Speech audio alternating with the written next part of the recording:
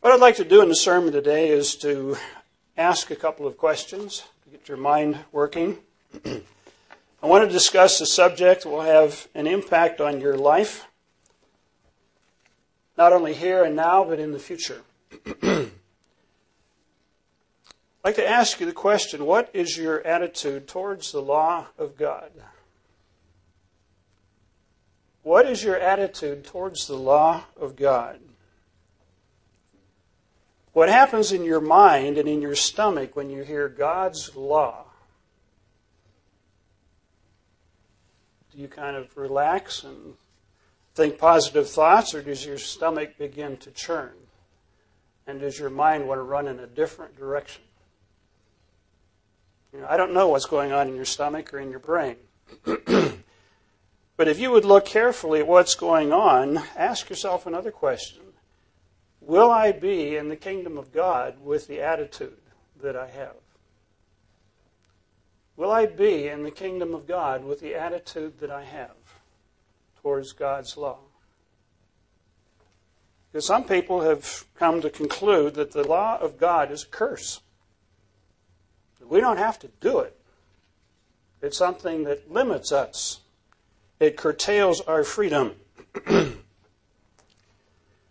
Do you view the law of God as a burden or as a blessing?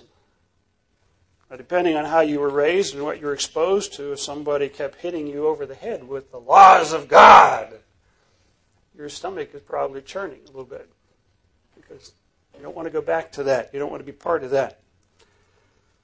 However, if you've seen the laws of God modeled properly, if you've enjoyed the blessings of the laws of God, then you'll have a different perspective about the law of God. Ask another question. How does God view His law? I heard a minister in the Church of God years ago say, God gave His laws to the Israelites to punish them. I almost fell out of my chair. But he actually said it. Where did he get such an idea? He didn't come up with it on his own. He got it somewhere. How does God view His laws? A blessing or a burden? What does the Bible reveal about the subject of the laws of God? What does God have to say about it? Did He give His laws to the Israelites to punish them? Or did He have a very different perspective when He gave those laws? I've entitled the sermon, God's Law is Burden or Blessing. God's law is a burden or a blessing? Now, why would I talk about a subject like this? Because we all know God's law is a blessing, right? Well, not everybody believes that. Many of you have friends or relatives that used to follow the laws of God, but they have been liberated. And they look at the laws of God as something that's a curse. What happened? What happened in their minds? The perspective on the law of God in the Living Church of God is different from mainstream Christianity.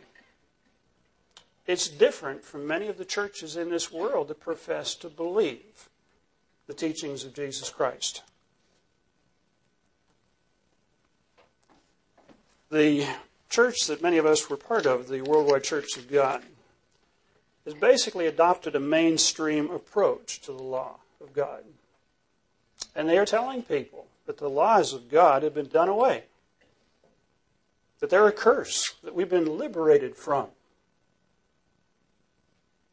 What's the truth? Have we been deceived? Is somebody else being deceived? What is the truth? What is the right approach? And does this matter?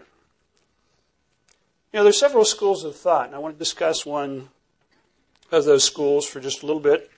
It was illustrated by the sermon this man actually gave in Florida about 10 years ago, where all the changes were taking place, and he told that congregation, about several hundred people there that day, he said, God gave His laws to the Israelites to punish them for their sins, to set them apart, to mark them. That was why He gave the laws to Israel. I want to read just a little bit from a book entitled The Liberation of the Worldwide Church of God by a man by the name of Michael Feazell.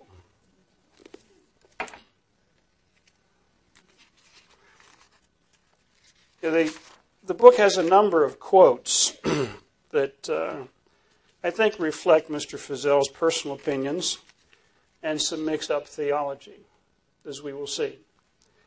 But I hear these things coming back in conversations I've had with people, that they haven't really thought through what some of the statements are that are being made. The book is entitled The Liberation of the Worldwide Church of God. It's described as the spiritual journey of this person from the prison of soul-crippling legalism to the liberating joy and rest of eternal salvation. That's a mouthful. Were you involved at one time with a soul-crippling prison of legalism? Did you feel that way? Some people may have. I certainly didn't. It says legalism, the idea of following all these laws of God, imprisons its victims in a confounding dungeon. This is a very graphic prose. Of smug anxiety and self-satisfied frustration. What is self-satisfied frustration? Kind of like an oxymoron. How can you be self-satisfied and frustrated at the same time? But it sounds good. He mentioned following rules does not produce a relationship of love. Following rules does not produce a relationship of love. And yet Jesus said in John 14, verse 15, if you love me, keep my commandments. Follow my rules. If you love me, keep my commandments. That was what Jesus said. According to Jesus' teaching, if you love him, you will follow rules, the commandments of God. Mr. Feazell also says a relationship of love is based on knowing and loving a person, not on knowing and loving a set of rules. What did David say in the Psalms? Oh, how I love your set of rules. Oh, how I love your laws, my meditation all day long. Love does involve following commandments, following a way of life. Mr. Feazell mentions the Worldwide Church of God, as a result of the changes that took place, has discarded extraneous doctrinal debris. Extraneous doctrinal debris. The commandments of God, the Sabbath, the holy days, the dietary laws. It says legalism chokes the love out of relationships. He said, we just followed orders. Did you just follow orders? Or did you prove what was the will of God and you followed the will of God? His members were shackled by legalism and they didn't know that they were accepted and loved by God. Well, that may have been true in some cases. We do have to develop a personal relationship with Jesus Christ and a close relationship with God that involves more than just following laws. So Jesus said, love your neighbors, not your principles. Now, if you love your neighbors, you're not going to steal from them. You're not going to kill them. You're not going to commit adultery with their wife or husband. If you love your neighbor, you will follow a set of rules, a set of guidelines. He says Jesus is not a person. Jesus is a person, not a rule book. But again, it was Jesus that said, if you love me, keep my commandments. This pictures one school of thought, that the commandments are bad, the commandments are limitations on our freedom. A couple of scriptures are used extensively to support this idea that the law has been done away with, and they usually come out of Galatians or Ephesians. The rest of the Bible doesn't matter. It's what's in Galatians and Ephesians that's important. Go to Galatians chapter 3. Just look at a couple scriptures now, and then we'll come back to these. And again, if we don't understand some of these arguments, some of these ideas, you could be pulled off in a direction that is not the direction to go. Because there are hundreds and thousands of people that used to sit here next to you that are not here, that they believe they've been liberated. They don't have to follow these old covenant rules.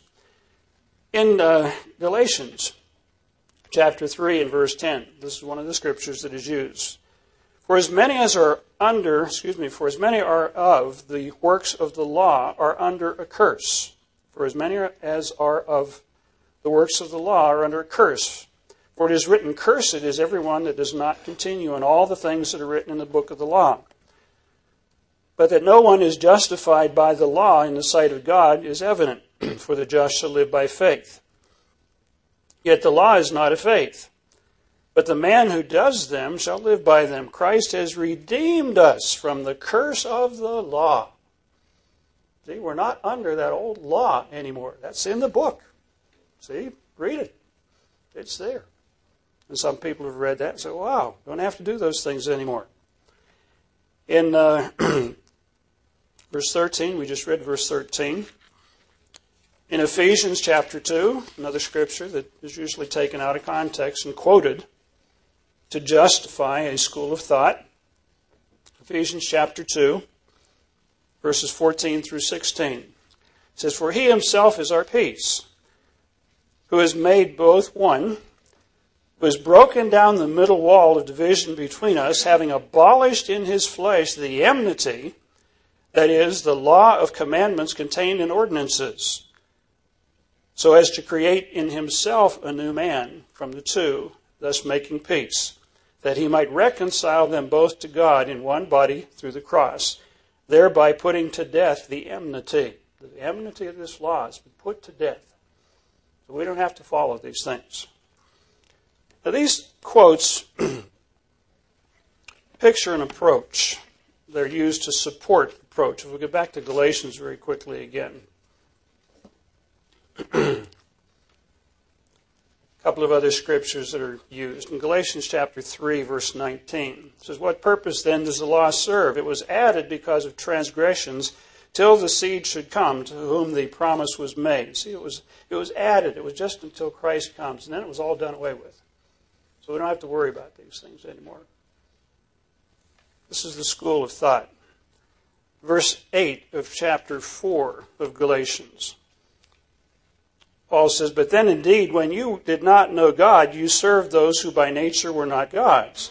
But now, after you have known God, or rather are known by God, how is it that you turn again to the weak and beggarly elements to which you desire again to be in bondage? You observe days and months and seasons and years. I'm afraid for you, lest I've labored in vain. And people are told, this is the Sabbath and this is the holy days, and you're trying to go back and keep those things again that you were liberated from. Why are you doing that? I'm afraid for you. Is that what these verses are saying? Not really. But you read over them and it looks like they're saying something like that. My question again would be, where do these ideas come from? Maybe to use the word ideas is too complimentary. Where does this stuff come from? That the law has been done away with, that we don't have to do these things anymore, that we are free. Where do these ideas come from? You might find reading the book by Samuel Bakioki. He's a Seventh-day Adventist scholar. But he wrote a book entitled From Sabbath to Sunday, How the Sabbath Was Changed to Sunday. What's interesting is Dr. Bakioki got his doctor's degree from the Pontifical Gregorian Institute in Rome. It's a Catholic school. The book is basically his thesis. In essence, the Catholic Church has put its stamp of approval on what he said in here. And what Dr. Bakioki says is the Catholic Church changed the Sabbath to Sunday. And part of the reason was because of the anti-Semitism in the 2nd and 3rd centuries. That to be a Jew, to keep the Sabbath, to keep the holy days, to follow dietary laws, was distasteful. I'm using a very mild term for most of the nations. They didn't want to be associated with anything Jewish. When a lot of Gentile Christians came into the early church. They did not want to be linked with anything that appeared to make them Jewish in the sense of keeping the Sabbath or keeping the holy days. And he actually brings out here and says it was the Catholic Church that sanctioned the change from the Sabbath to Sunday.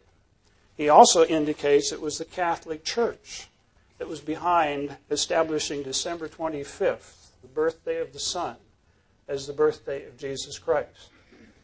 The priest read this and acknowledged what he was saying and still gave him a degree. This is history. This is there. And they don't refute it. They don't back away from those things. It also mentions that because of a lot of the prescriptions that the Roman emperors put on the Jews, if anybody kept the Sabbath, if they kept the holy days, they would lose their property. So if you were a Christian and you'd come into the early church, you didn't want to lose your property. They wanted to put distance between themselves and the so-called Jewish practices. And some of the arguments that came out and were used in the 2nd and 3rd centuries were some of the ones that this minister talked about when he was in Florida. That God actually gave the Sabbath and circumcision and the holy days to the Israelites to punish them. Well, these were arguments. You don't read that in the Bible. But these were arguments developed almost 2,000 years ago that people that should have known better, ministers in the Church of God, began propounding and teaching. Again, they're no longer with us, but they're still part of the Worldwide Church of God organization. We need to understand where these ideas came from. We also need to understand what the Bible has to say. How does God view His laws? How does the Bible reveal that God views His laws? Did God give these laws to punish the Israelites? Again, I don't want to overwork that phrase, but this idea has been around for several thousand years, that somehow the law is bad.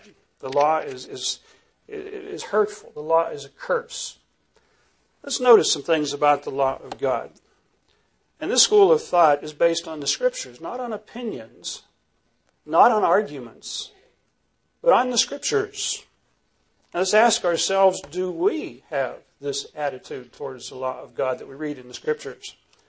Notice in Exodus, beginning there, Exodus chapter 19, where the setting for the giving of the law is described. And when you read through this, Hollywood could not do any better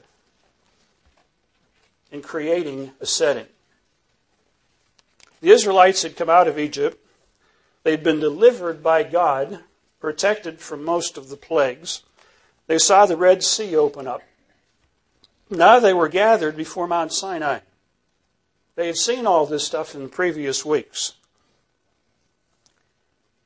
In verse 4 it says, "You have seen what I did to the Egyptians, and how I bore you on eagle's wings, and brought you to myself." In other words, I delivered you supernaturally from the greatest power on the face of the earth, where you had been slaves. "Now, therefore, if you will obey my voice and keep my covenant, then you shall be a special treasure to me, above all people, for the earth is mine." Doesn't sound like a curse. Sounds like they're being told you are going to be a special people if you obey me. "And you shall be to me a kingdom of priests and a holy nation. These are the words which I spoke to the children of Israel."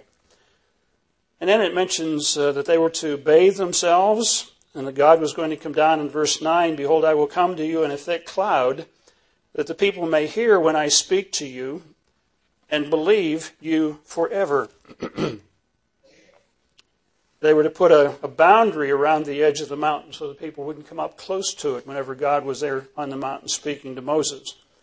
Verse 16, "It shall come to pass on the 3rd day in the morning that there were thunderings and lightnings and a thick cloud on the mountain, and the sound of a trumpet was very loud, and the people that were in the camp trembled." But this was the setting in which God gave His law. Thunders, lightnings, earth is beginning to shake. And people realized they were dealing with God. They weren't dealing with some human being. There was something powerful happening here. This was the setting, a very dramatic setting, an awesome setting, where people that heard the law, the Israelites, realized, wow, this is different. I don't want to mess with God. It was designed this way to let them know God is powerful. And he was the one that said, I want you to obey me. But you can read down through the setting there. In Exodus chapter 20, verse 18 and 19. It says, Now all the people witnessed the thunderings and the lightnings flashing, and the sound of the trumpet, and the mountains smoking. And when the people saw it, they trembled and stood afar off. Then they said to Moses, You speak with us, and we'll hear, but don't let God speak with us, lest we die. This was a sobering experience, an earth-shaking experience, literally. And Moses said to the people, Don't fear, for God has come to test you, that his fear may be before you, so that you may not sin. This is the God that says, don't do these things. And he's going to back it up. God wanted to make an impression on their mind, which he obviously did. Now, was God trying to scare them? Was he going to punish them with these laws? Let's turn to Deuteronomy chapter 4. The Israelites agreed to obey God, but then they slipped backwards and didn't. Actually forgot what they were told, forgot their agreement, wandered for 40 years into the wilderness. But just before they were to go into the promised land, we read in Deuteronomy chapter 4, Moses reviewed some fundamentals with them, with the generation that was going to go into the land of Israel. Again, this was the attitude that he wanted to see. This is what he was promoting. Moses says in chapter 4 of Deuteronomy, verse 1, And now, Israel, listen to the statutes and judgments which I teach you to observe, that you may live, that your life will go well for you. That was the message. And that you can go in and possess the land which the Lord God of your fathers is giving to you. In other words, here, take these laws and go in and possess the land, and it'll go well with you. God wasn't punishing them. If we read the Scriptures, if we listen to arguments, we come up with different ideas. You shall not add to the word that I command you. You shall not take anything away from it. The Catholic Church has changed the number of the commandments. They've changed the day of worship. The Bakioki basically makes those statements in his book, and the Catholic Church gave him a degree. They didn't deny it. They didn't deny it. You shall not add to the word which I command you, nor take anything away from you, that you may keep the commandments of the Lord your God, which I command you. Down in verse 6. Therefore be careful to observe them, that is, these commandments and these statutes, for this is your wisdom. This is your wisdom and your understanding in the sight of the peoples who will hear these statutes and say, Surely this great nation is a wise and understanding people. There's something different about these people. It's their laws that set them apart. You might check a couple of different translations of this verse. It says, For this is your wisdom, or this will show your wisdom to the nations around you. God was giving them his laws to set them apart, to make them different, so that they would stand out and be an example to the world. He wasn't punishing them. Those are just off-base, weird ideas. Verse 7, For what great nation, and this is what God wanted the other nations to say about the Israelites, for what great nation is there that has God so near to it as the Lord our God is to us, for whatever reason we may call on him? We can call on him at any time. And what great nation is there that has such statutes and righteous judgments as in all the law which I set before you this day? God was saying, look, I'm going to give you something special, something totally unique that's going to set you apart from all the other nations of the earth. Nothing to be embarrassed about, nothing to run and hide from. but something that would be extremely beneficial. Only take heed to yourself and diligently keep yourself, lest you forget the things your eyes have seen, lest they depart from your heart all the days of your life, and teach them to your children and to your grandchildren. In other words, pass these things on to the next generation. And then warnings about taking heed to yourself. Don't forget these things. Verse 40. Now, does this sound like a curse? You shall therefore keep his statutes and his commandments that I command you today, that it may go well with you. That things will go well with you and your children after you, and that you may prolong your days. In other words, that you'll live a long, happy, healthy life by keeping the commandments of God. That you may prolong your days in the land which your God is giving you for all time. Now, in case they didn't understand that, Moses repeated it. Chapter 6, verses 1 and 2. Now, does this sound like a curse? Does it sound like punishment? Now, this is the commandment, and these are the statutes and judgments which the Lord your God has commanded to teach you, that you may observe them in the land which you are crossing over to possess, that you may fear the Lord your God, to keep his statutes and his commandments, which I command you, you and your son and your grandson, all the days of your life, and that your days may be prolonged. You are going to experience blessings. You're going to reap rewards for keeping the laws of God, following the commandments of God. Therefore, O Israel, be careful and observe it, that it may be well with you, and that you may greatly multiply, or may multiply greatly, as the Lord God of your fathers has promised you. Verse 5, you shall love the Lord your God with all your heart, with all your soul, with all your might. Well, how do you do that? By just keeping the commandments that God had given them. Verse 7, you shall teach them diligently to your children, shall talk to them when you sit down in your house, when you walk by the way, when you lie down, when you rise up. You shall bind them as a sign on your hand, and as frontlets between your eyes. In other words, internalize these things. Make them part of your approach, part of your perspective on life, part of your action, and part of your attitudes. You shall write them on the doorposts of your house. It's interesting. Today, judges are making decisions in the United States. It's illegal to put the Ten Commandments on the walls of the courthouse. And God said, do these things. Don't forget them. Keep them in front of your eyes. Chapter 7, verse 6.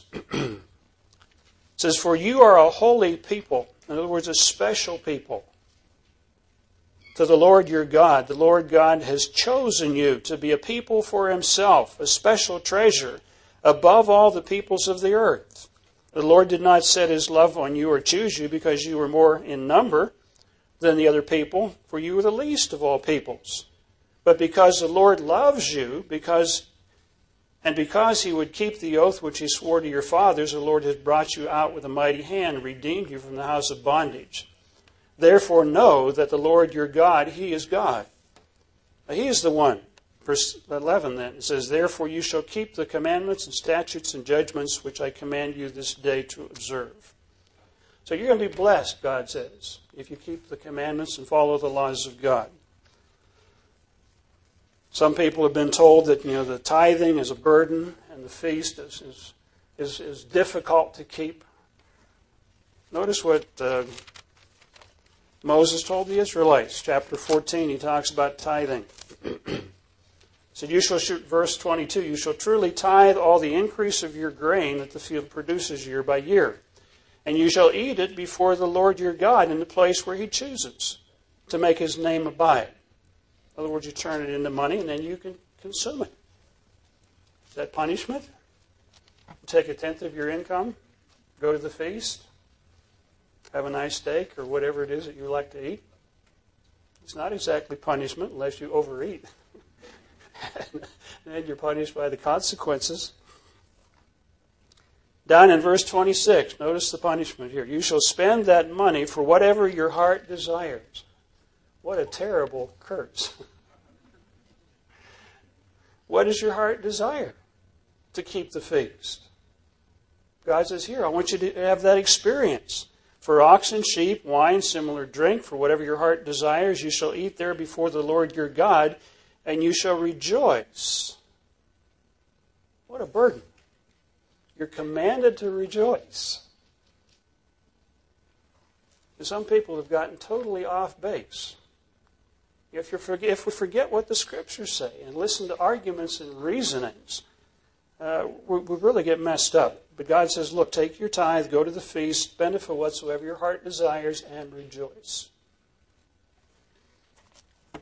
I've used this example before. I think whenever we were traveling to Europe the first time for the feast, we were living in a graduate ghetto in Pasadena, where students were living and couldn't afford anything else. And this one guy said, where are you going? I said, we're going to be going for a week or so. We're going to be going away for a couple of weeks. Would you watch our apartment? He said, where are you going? I said, we're going to Europe. And I saw his face sink because he knew that he couldn't afford it.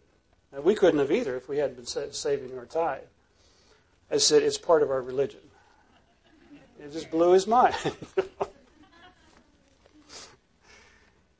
God gives us a way of life that is a way of blessing. It's exciting. It's the picture of the coming kingdom of God. Notice some other scriptures. Again, we're using the Bible as our guide. Turn to Psalm chapter 119. I'd encourage you to sit down when you go home tonight or maybe tomorrow in a Bible study. Just sit and think and read. But this was David's attitude towards the law of God. David is going to be the king over all the Israelite tribes in the coming kingdom of God. This is the attitude that David had. Psalm 119, beginning in verse 1. We'll just skip down through the psalm very quickly. But notice the attitude that David had towards the law of God. And ask yourself, is this yours? Or could it be? Blessed are the undefiled, or blessed are the blameless in the way, who walk in the law of the Lord. Blessed, to be envied.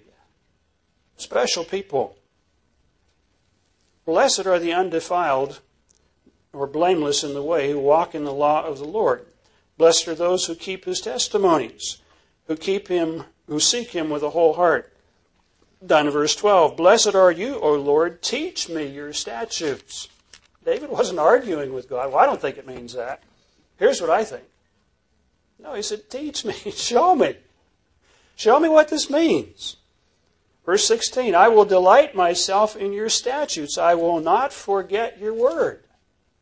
David said, your law is a delight.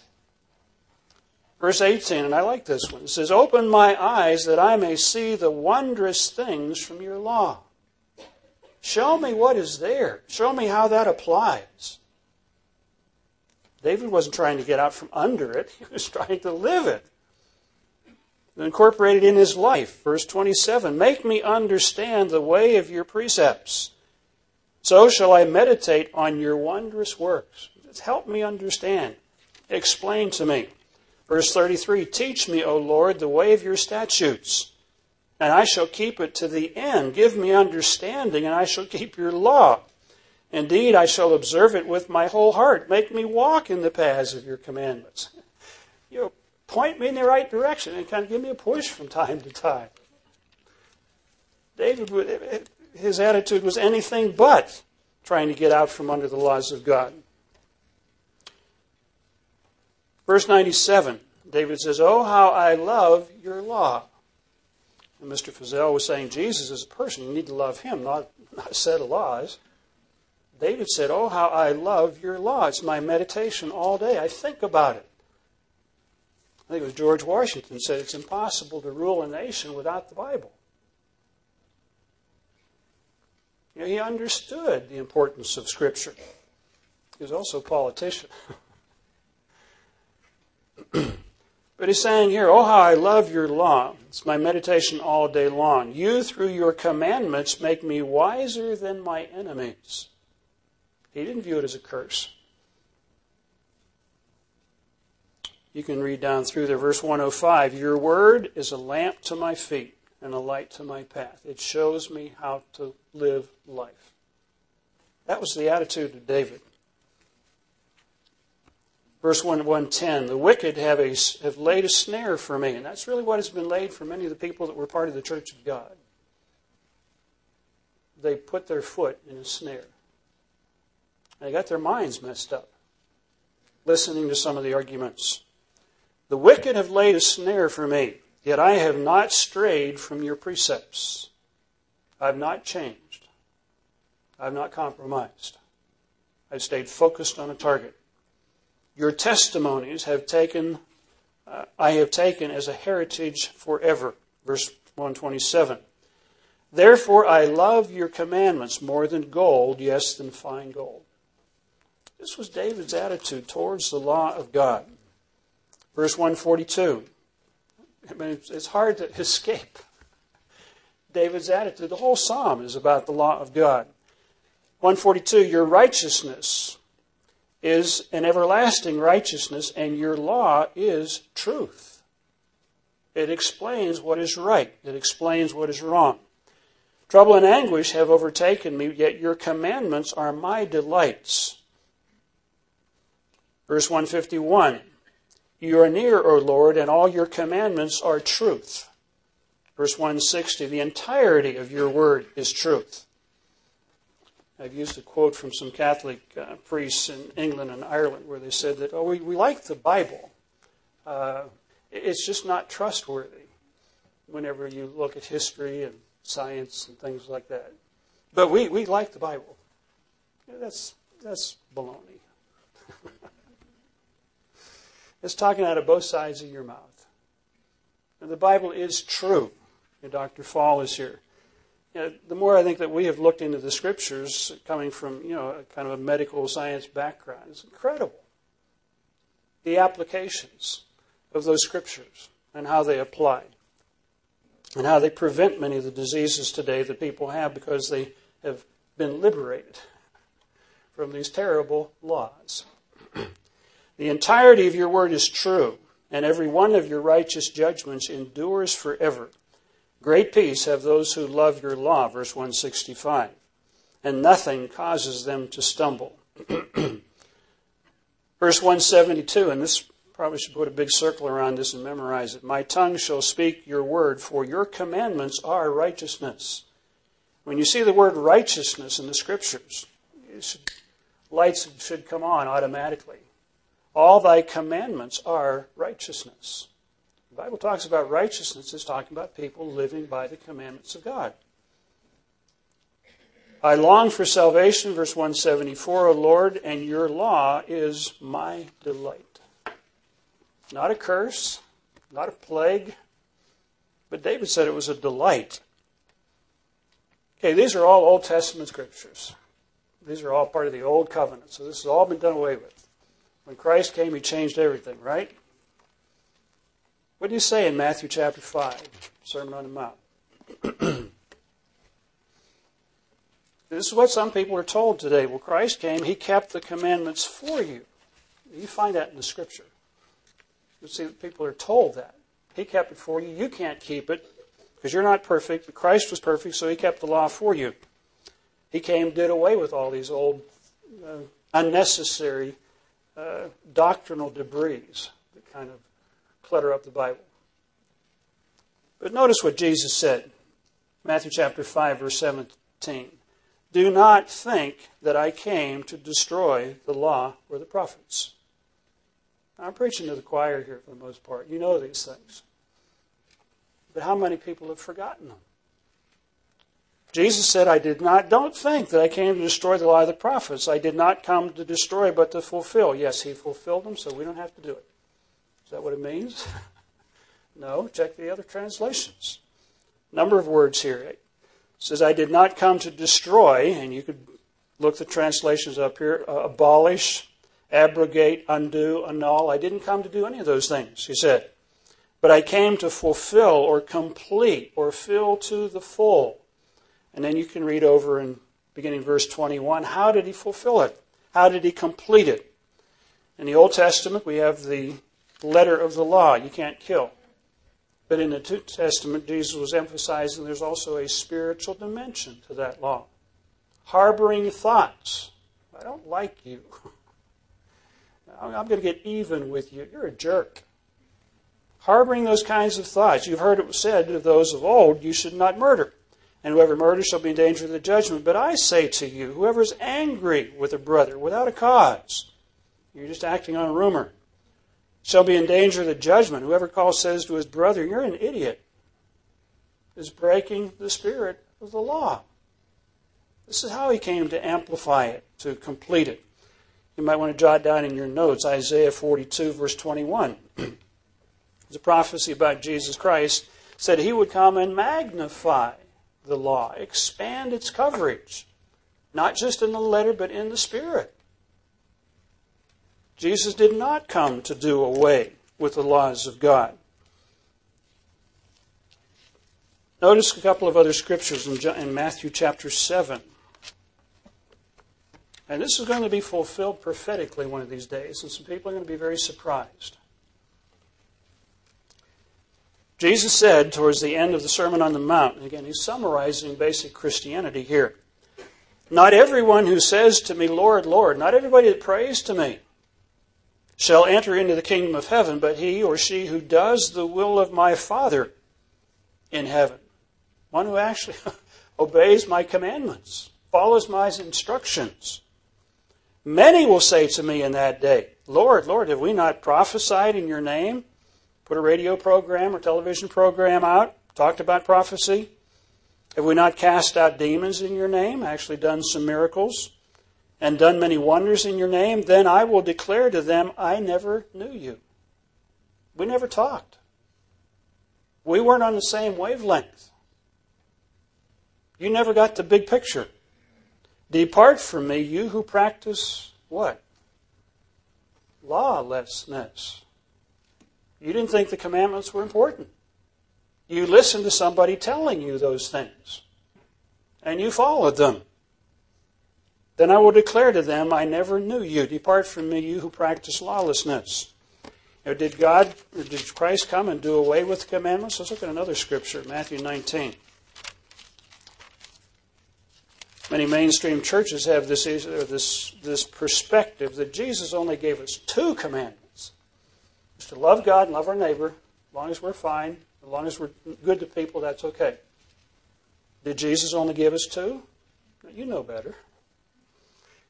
What did he say to the rich young man or the rich young ruler that came to him? Matthew 19, verse 16. Now behold, one came to him saying, Good teacher, what good things shall I do that I may have eternal life? How can I get eternal life? The question was.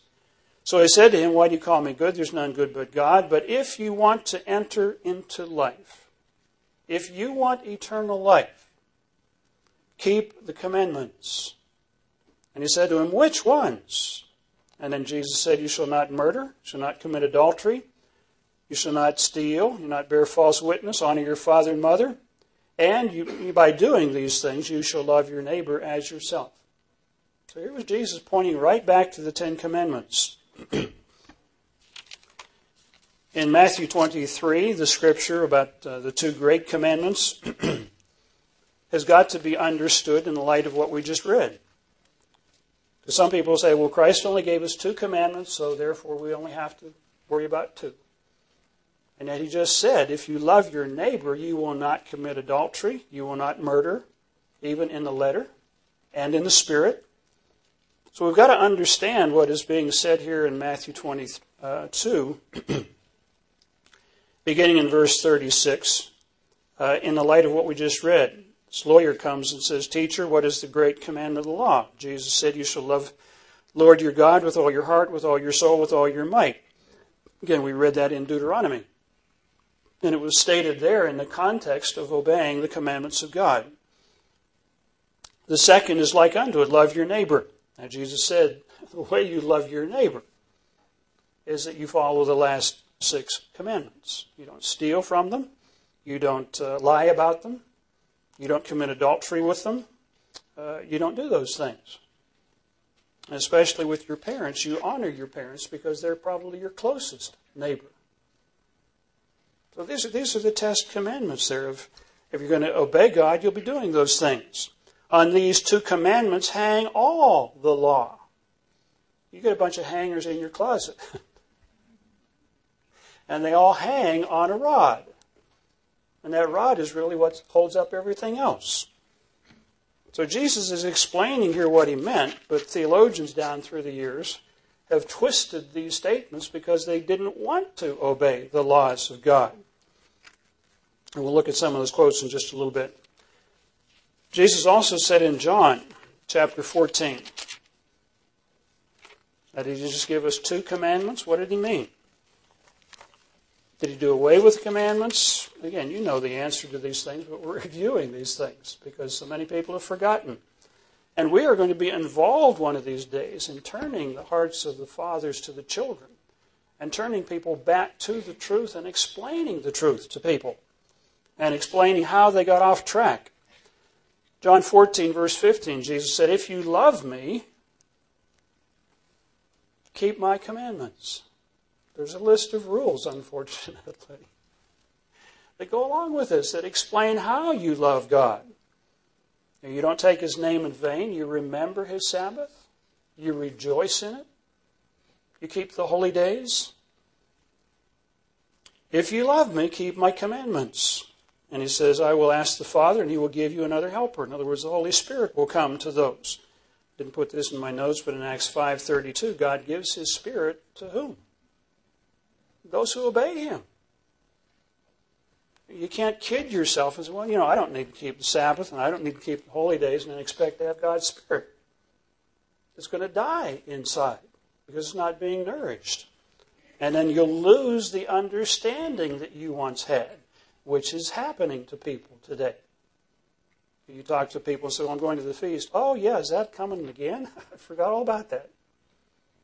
That's what happens when we forget the commandments of God and drift away from the laws of God. In 1 John, towards the end of the Bible, several scriptures.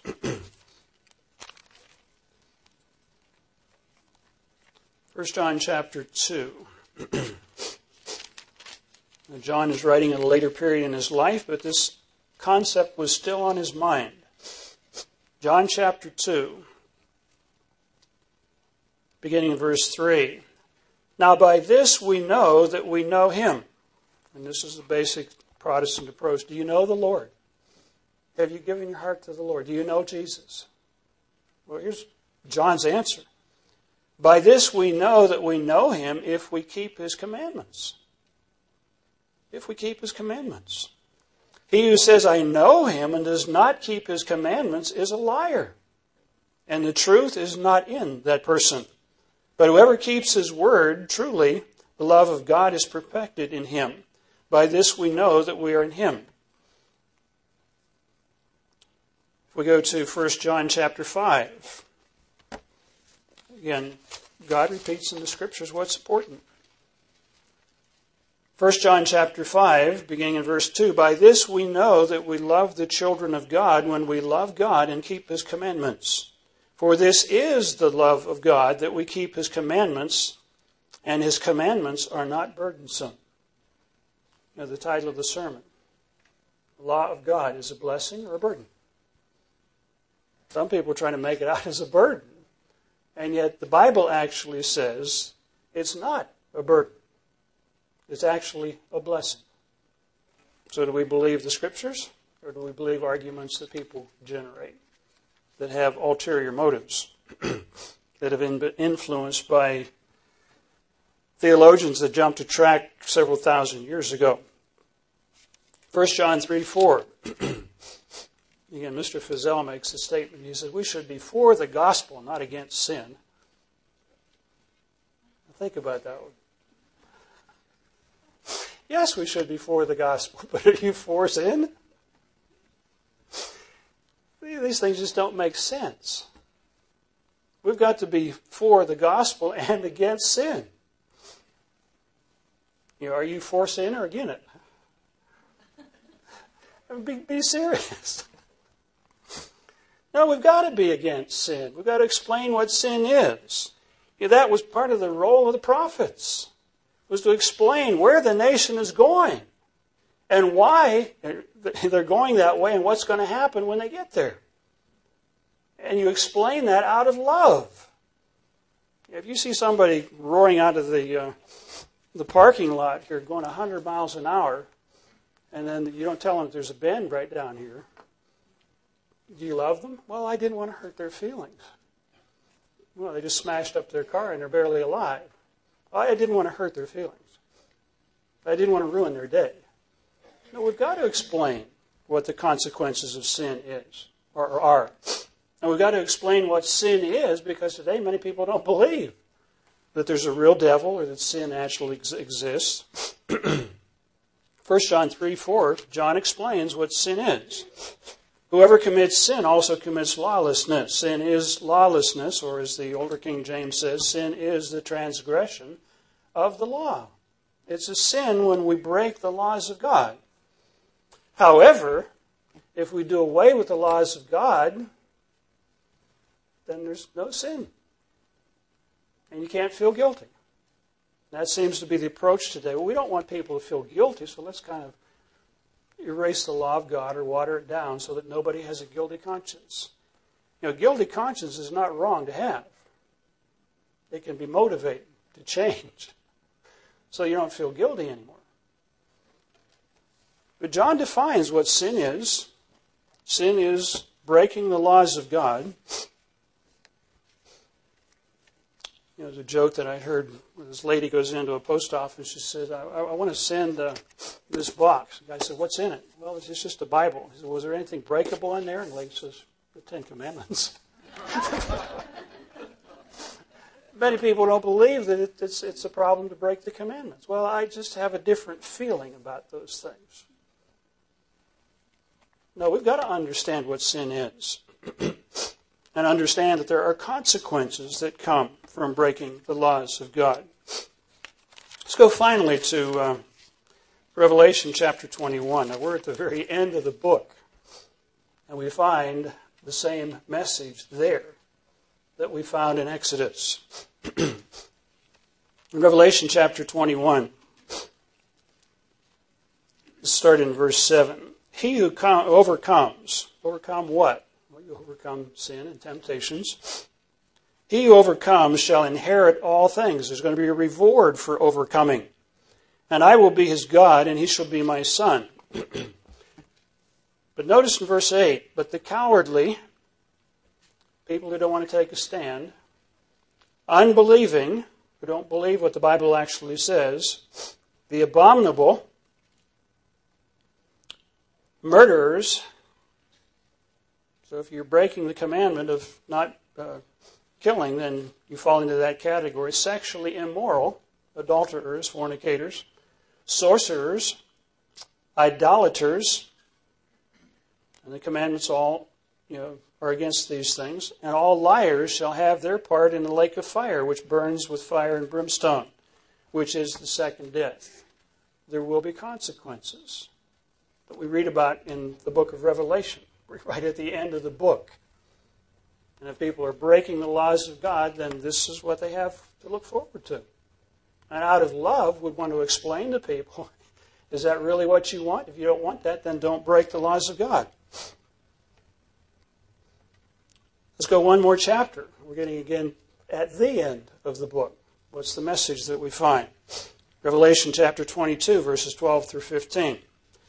Behold, I am coming quickly. My reward is with me, Jesus Christ is saying, to give to everyone according to his work. Works are important. Have the wrong ones, we'll get something we don't want. Have the right ones, we'll get a proper reward. I am Alpha and Omega, the beginning and the end, the first and the last. Blessed are those who do what? Blessed are those who keep his commandments, that they may have the right to the tree of life and may enter through the gates into the city. This is what the book says about the laws of God. They're important. There are consequences for breaking those laws. There are blessings for following those laws. But what about Paul? Why did he say, if you're under the law, you're under a curse? What did he mean? Did Paul have a thing with the law of God? Was he upset over the law of God? Let's look quickly at the book of Romans. If you've not done this, you might want to jot the scriptures down and mark them in your Bible or put circles around the verses. What does Paul have to say about the law? What does he reveal about the law? Romans 2, verse 13. Romans 2 and verse 13 says, "For not the hearers of the law are just in the sight of God, but the doers of the law will be justified." It's not just hearing it and agreeing with it, it's actually doing it. So there are things we have to do. Verse 18. I'm starting verse 17 to pick up the thought. "Indeed, you are called a Jew." He's writing to some Jewish people here. "And you rest in the law and make your boast in God, but know His will and approve the things that are excellent, being instructed out of the law." In other words, we should be instructed out of the law. The law explains what is right, what is wrong, what is true, what is false, what we should do, what we should not do. But again, it's our choice whether to follow those instructions. And then we have to reap the consequences. We'll enjoy the benefits if we obey, and we'll reap the consequences if we don't. Chapter 3 and verse 20 says, "Therefore by the deeds of the law no flesh is justified in his sight, for by the law is the knowledge of sin." In other words, it's from the law that we learn what sin is. Now, if somebody doesn't explain it to us, then we don't know. But God wants us to benefit by learning what sin is. Chapter 3, verse 31 says, "Then do we make void the law through faith? Certainly not. On the contrary, we establish the law." So faith actually establishes the law, understanding who gave it, why he gave it, why we need to obey the law. If we actually believe God is the author, then we'll do it. Romans 6:16. We're just skipping through here, noticing what Paul has to say about the law. And these are not negative things. Verse 15, he says, "What then? Shall we sin because we are not under the law, but under grace? Certainly not. A sin is a transgression of the law." So if we're not under the law, he's talking here about the penalty of the law. That penalty has been lifted. But we are still to obey the law of God. "Do you not know that to whom you present yourselves slaves to obey, you are that one slaves whom you obey, whether sin unto death or obedience unto righteousness?" In other words, if we're breaking the law, we're going to be a slave to sin. If we're obeying the laws of God, we're going to be a slave to righteousness.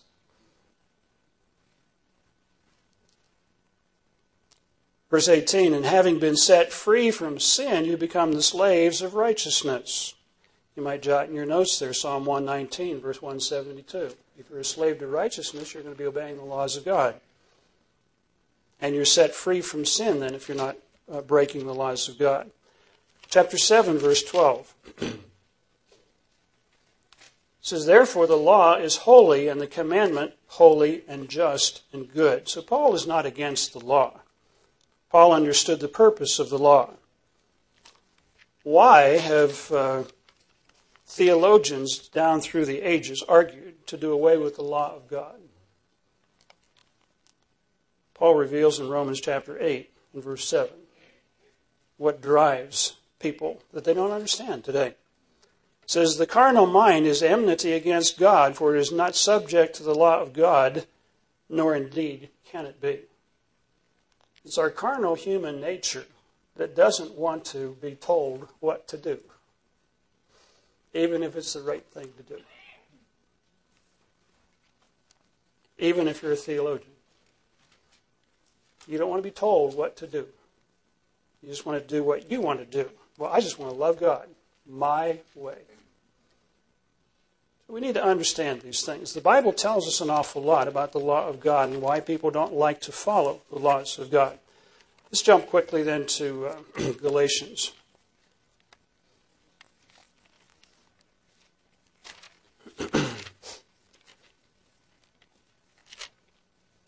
because this is where people got tangled up today, and mainstream theologians are off base on most of these scriptures. The issue in the book of Galatians is circumcision, the rituals that some of the Judaizing people wanted to have new Christians follow. You begin to pick this up in Galatians chapter 2, verse 3. Paul mentions that yet not even Titus, who was with me, being a Greek, was compelled to be circumcised. So he's talking about that particular issue.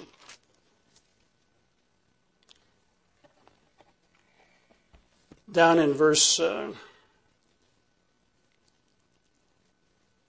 15, 16 says, "We who are Jews by nature and are not sinners of the Gentiles, knowing that a man is not justified by the works of the law, but by the faith in Jesus Christ." To be justified means to have your sins forgiven.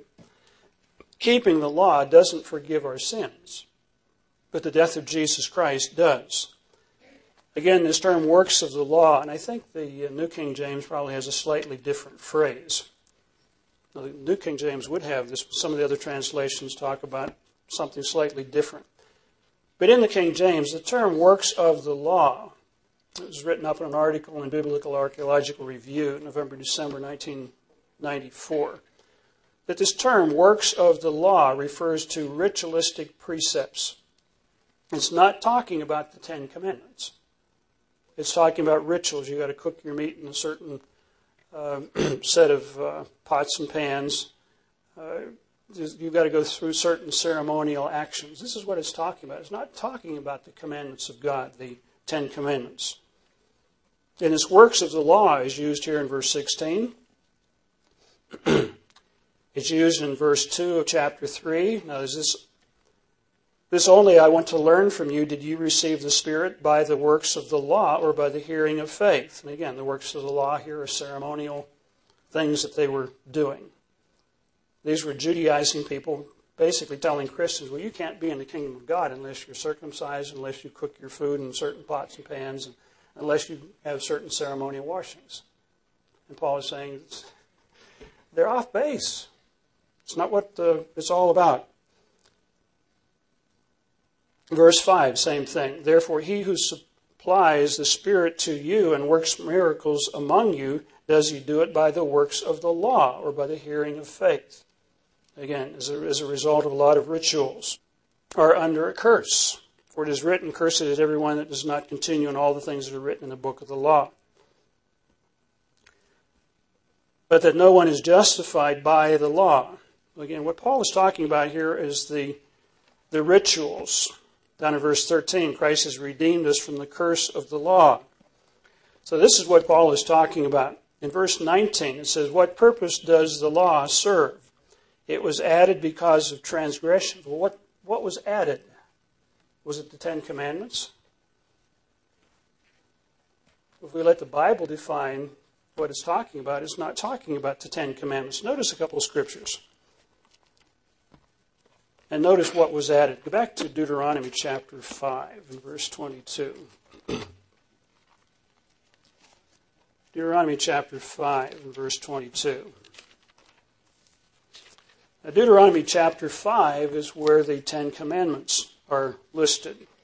This was reviewed with the Israelites just before they went into the Promised Land. So Moses is putting them back to the basics. You can look in your Bible there, chapter 5, most all of it up through the first 22 verses is all talking about the Ten Commandments, about keeping the Sabbath, honoring your father and mother, and so on. In verse 22, these words the Lord spoke to all your assembly in the mountain from the midst of the fire and the cloud and the thick darkness with a loud voice, and he added no more. In other words, he spoke the commandments of God, and he didn't add a lot more to that. And he wrote them on 2 tablets and gave them to me. So the Ten Commandments were not something that was added later because of transgressions. We go to Jeremiah chapter 7, verse 22. Jeremiah chapter 7 and verse 22. Another perspective as to what was added.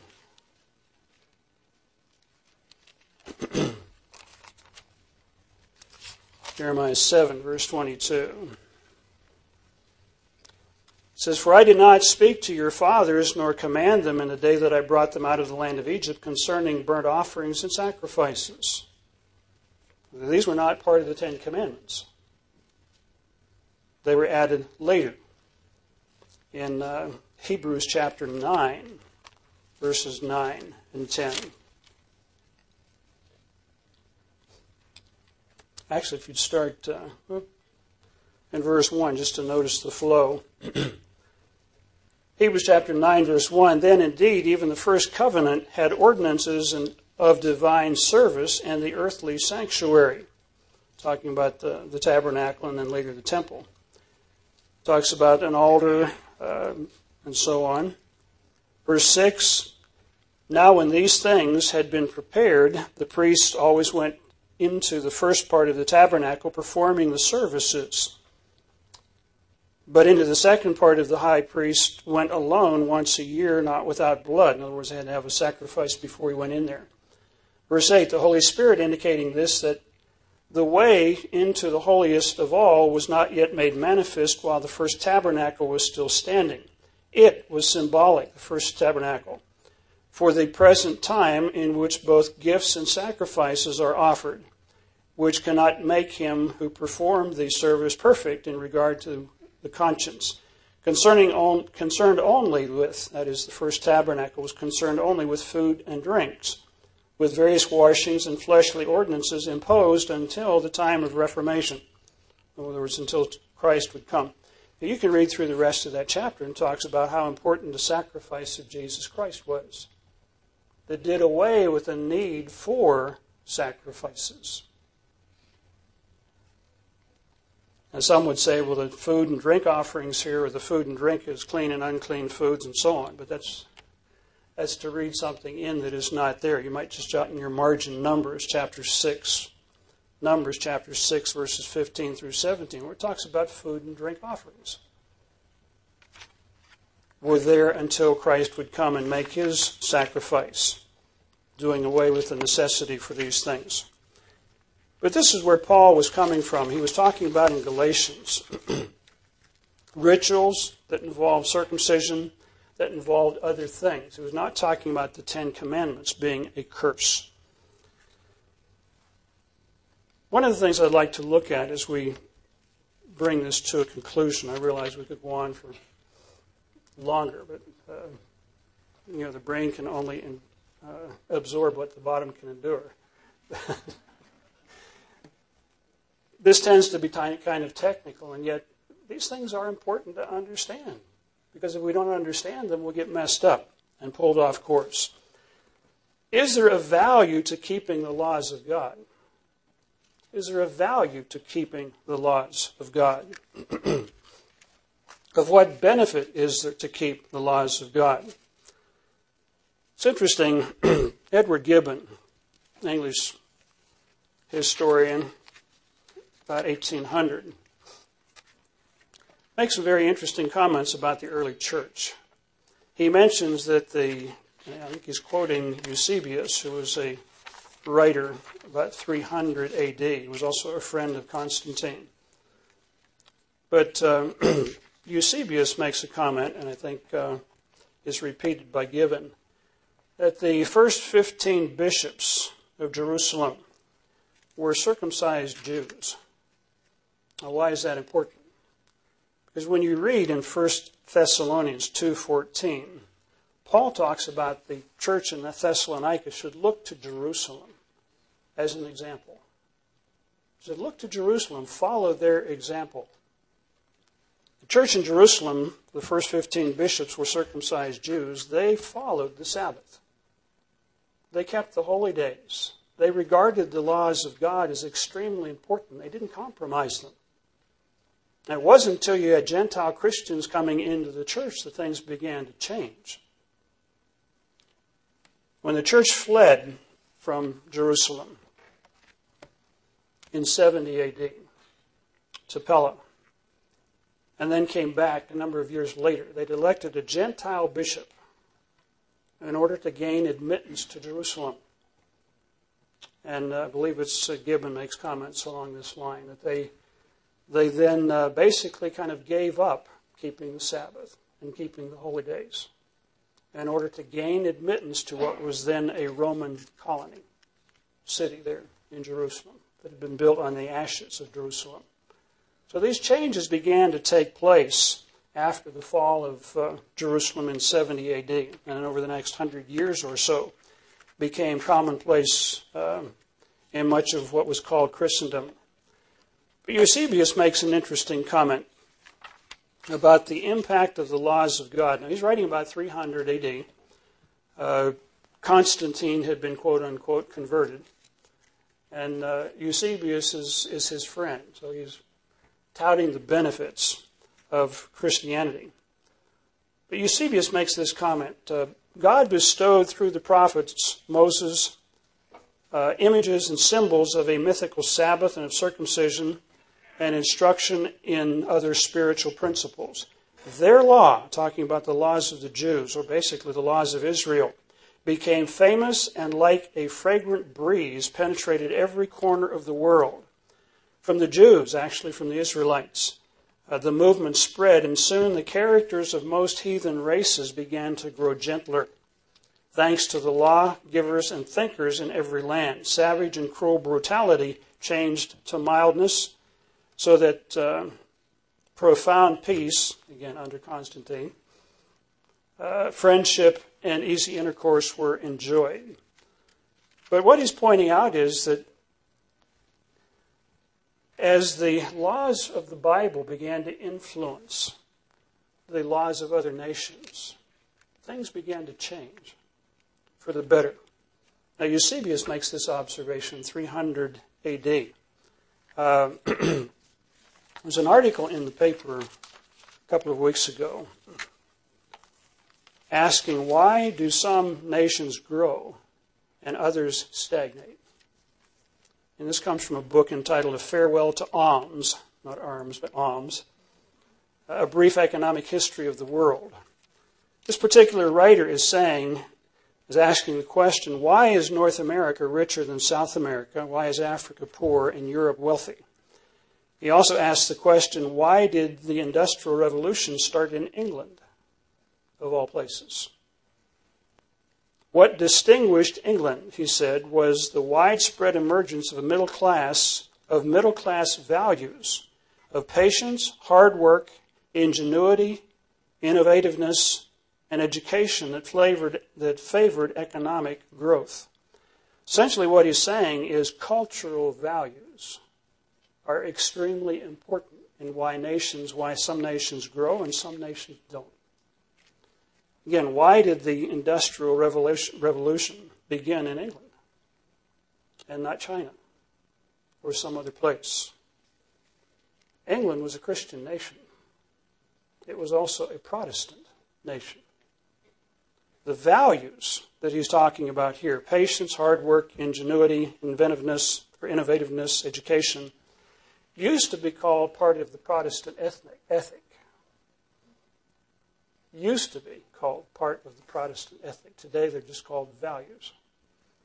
I heard a lecture at Harvard University a number of years ago talking about why South America has not developed and why North America did develop. This guy was a State Department employee. He was not an academic.